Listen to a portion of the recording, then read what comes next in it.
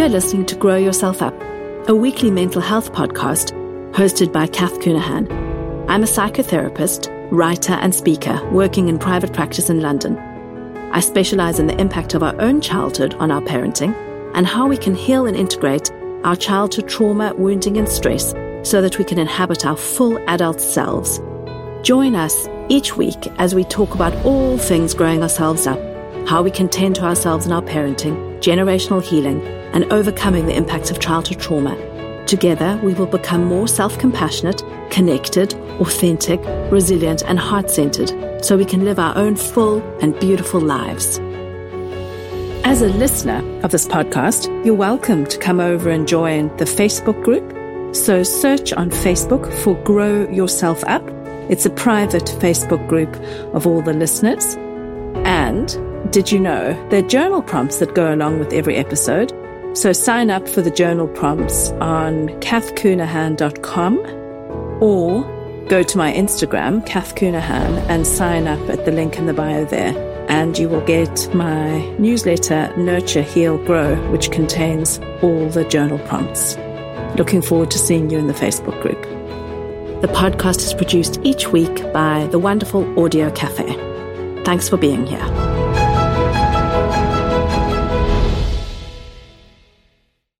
Hi, welcome back. It's episode 8 of Grow Yourself Up. Thank you so much for being here with me. A few of you have sent me questions you'd like me to answer over the course of the podcast, and I will get to those. Thank you so much. And if anyone else has something they'd like me to cover, please do send me an email. You can send it to kath@psychotherapymum.com. And also, if you're enjoying the podcast, please can you leave a rating and a review on the platform you listen on so that others can find it. I understand that makes a big difference to other people finding the podcast. Thank you so much. So this week, we're going to talk about co-regulation, our windows of tolerance, and how these are formed in our early years. I think this is a really, really important thing to talk about because psychoeducation is one of the ways that we can actually calm ourselves and soothe ourselves. So if we notice that we have big reactions in certain situations, or we consistently do things in our lives that don't help us, like we keep on being attracted to the same bad relationships, or we're unable to leave a job we're struggling with, it's a lot about the way we are actually regulated and being regulated enough to feel safe to make changes. Generally, psychoeducation is really important because it helps us understand our reactions and our responses, and therefore we can remove shame, because so many of us carry around this core of shame, and that kind of toxic shame gives us the idea that there's something wrong with us, and there's nothing wrong. It's shame. And so let's deconstruct that shame together. And I think really that thing about information is power is really true in this case, because when you are talking to yourself, and I know that we all talk to ourselves, you can soothe yourself with information. So I'm trying to arm you with information so that you can parent yourself, reparent yourself. So very simply, the window of tolerance is a band of arousal in which we function well. And the arousal refers to our physiological state.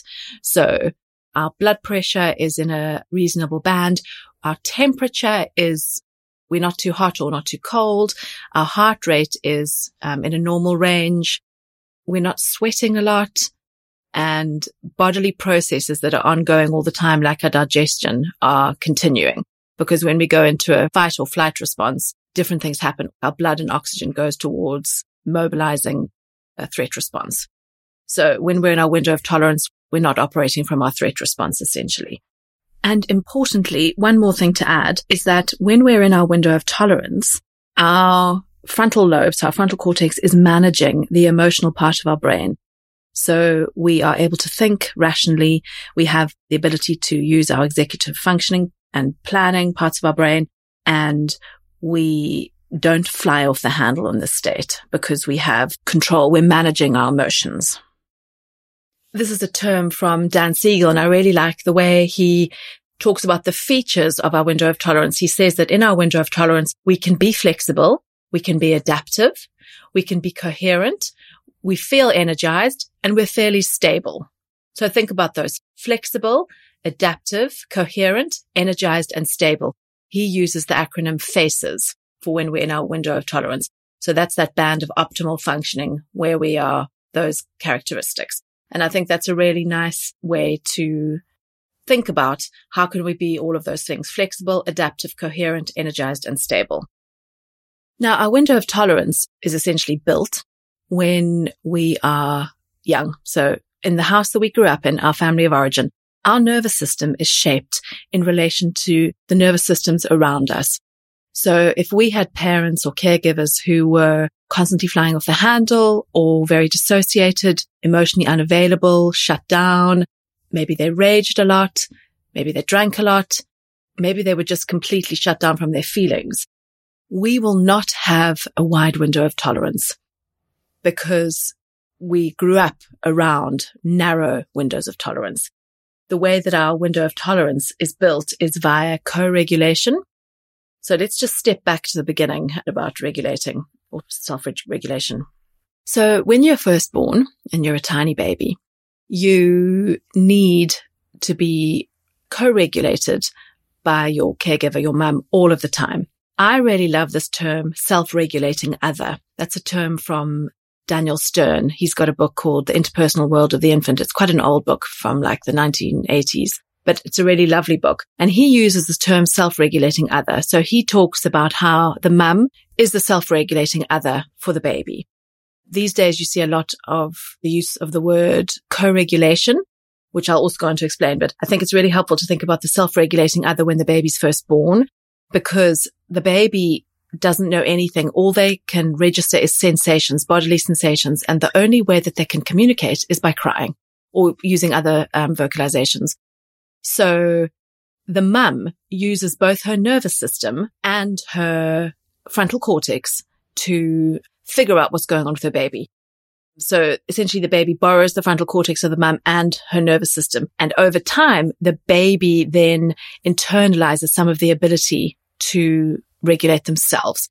So what that means is when you cry, when you're a baby, your mum will think, are you hungry? Are you thirsty? Are you cold? Are you hot? Do you have a sore tummy? Do you have a dirty nappy? Or are you sick? There's not that many things that, are happening for babies. Although I'm going to say it's quite simple. It's not simple, but it's a very intense process of raising a child. But in the beginning, we generally can run through all of those things in our minds and then tend to the baby. So the baby's not doing any thinking around that. So can you see that the mum is using her frontal cortex and she'll pick up the baby and she'll put the baby on her chest. Or maybe she's wearing it in a sling on her front or a pouch. And maybe the dad is also doing this. And then the mum will talk in a gentle voice. She may sing. She'll use gentle touch because we've got very sensitive receptors in our skin and we'll be able to feel, we can make sense of the fact that we're being soothed. And that'll be the way that that baby gets regulated down. So through literally millions and millions of interactions like that, because think about all the way throughout the day, the baby will go in and out of crying. They'll need to have their nappy changed. They'll need to be fed. They'll be hot because suddenly the sun comes out, or they'll be cold on their walk. And the mum will engage her frontal cortex, think about what's going on, and soothe the baby using some of what I've talked about. And then over time, that baby becomes more able to regulate, as they grow up. Now, co-regulation refers to the fact that it's a process by which we send and receive signals of safety. And those signals of safety, that's the language of polyvagal theory. So when we've received sufficient co-regulation in childhood, we have a wider window of tolerance and we are able to neurocept safety in more situations. So we feel safe in situations, even if it's a bit chaotic around us, because we know we are safe. And co-regulation connects two nervous systems together so they can regulate each other. So I want to put in a sort of a caveat here around if you have a baby who is, so in South Africa, sometimes they use this term high needs, a highly sensitive baby, then they will have a much more sensitized nervous system and they may require a lot more regulation. So it makes it therefore harder because you have to work harder to calm the baby, because either they can be very agitated or they're always crying or they need a lot of help going to sleep. I remember when my sister had her first daughter, she was named a high needs baby, and she needed a lot of help going to sleep. They would often drive her in the car to help her sleep. And when she would sleep at home, they would often use this like vibrating massage thing to help her sleep because that would help calm her. Our twins are highly sensitive and have always required a lot of help going to sleep. And so the co-regulation, even, when we were acting as the self-regulating other, right from the beginning, it was impactful on my nervous system because it required so much of me. So really just notice that it's a bi-directional flow.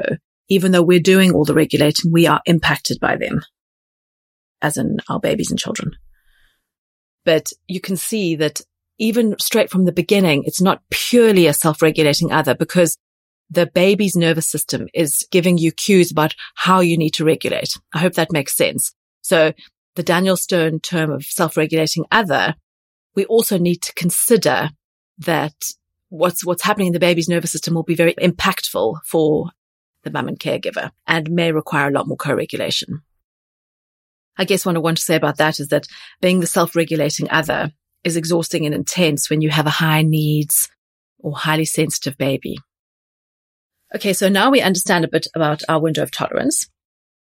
So our window of tolerance will be built by all of these interactions we have with our caregivers. So if they are responsive and attuned enough of the time, remember it's not all of the time, it's just enough of the time, we will learn, I'm safe in this situation. Someone will come, they're going to help me, and I will return to a state of feeling comfortable in my body. That's why it's really an embodied state, because it's all sensation-based initially, because our brain is not developed. Our brain literally grows in relationship exponentially in the first 2 years of our life and then continues at a really rapid pace. Our frontal cortex, I think it matures around the age of 25. So this process of co-regulation continues always.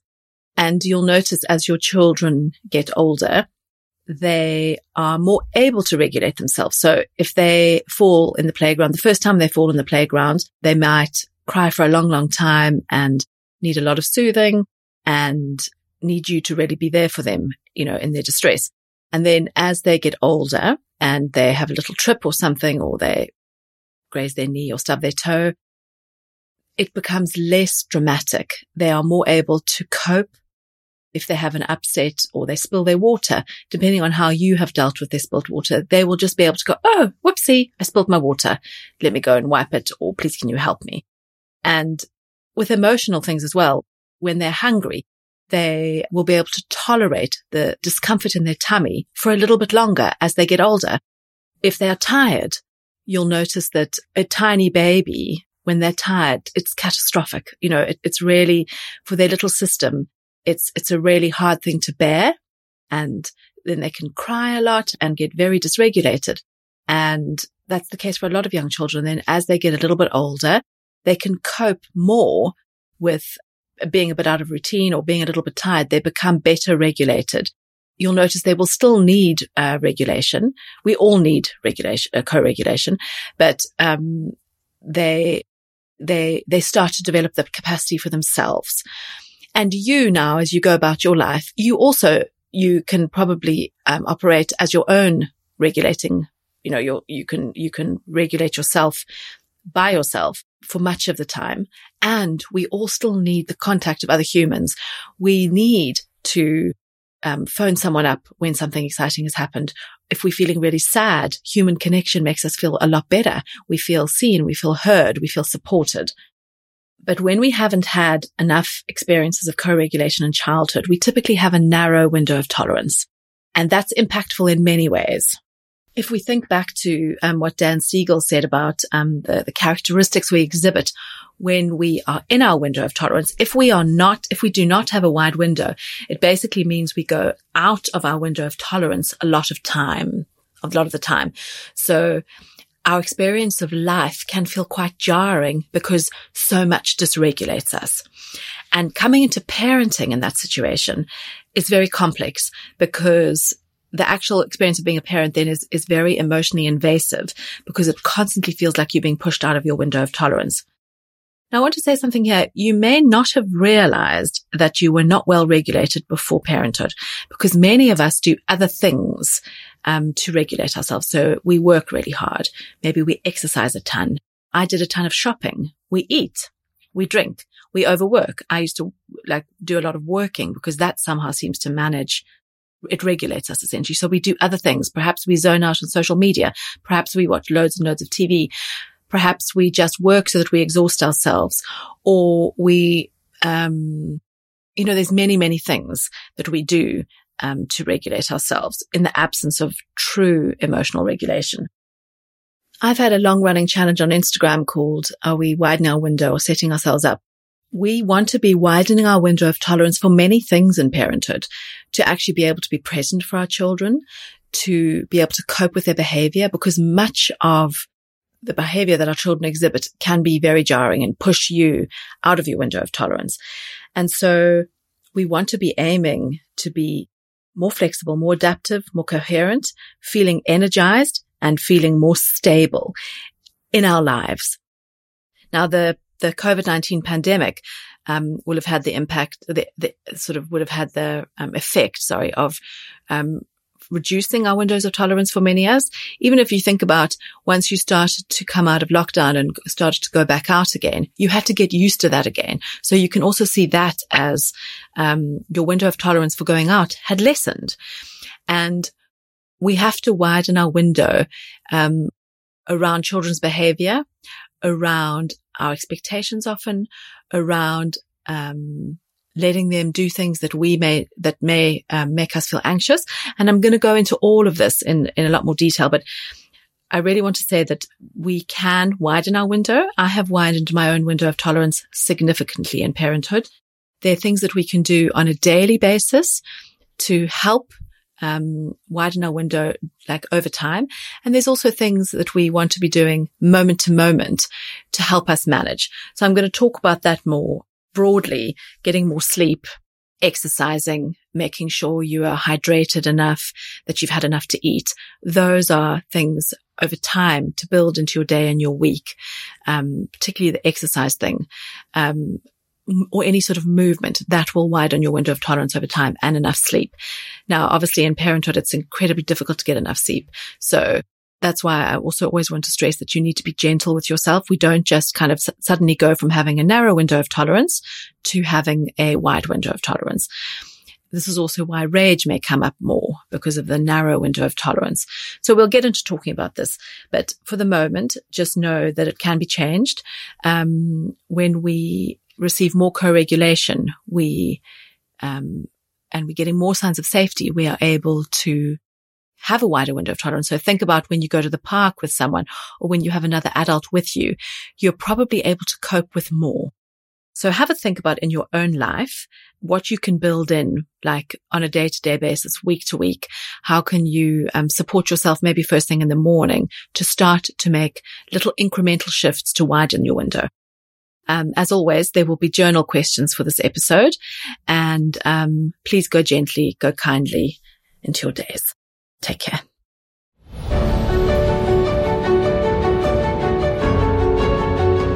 You've been listening to Grow Yourself Up, hosted by Kath Cunahan. We'll be back next week with a new episode supporting you to better understand and tend to yourself for more heart-centered, connected, authentic, and resilient living.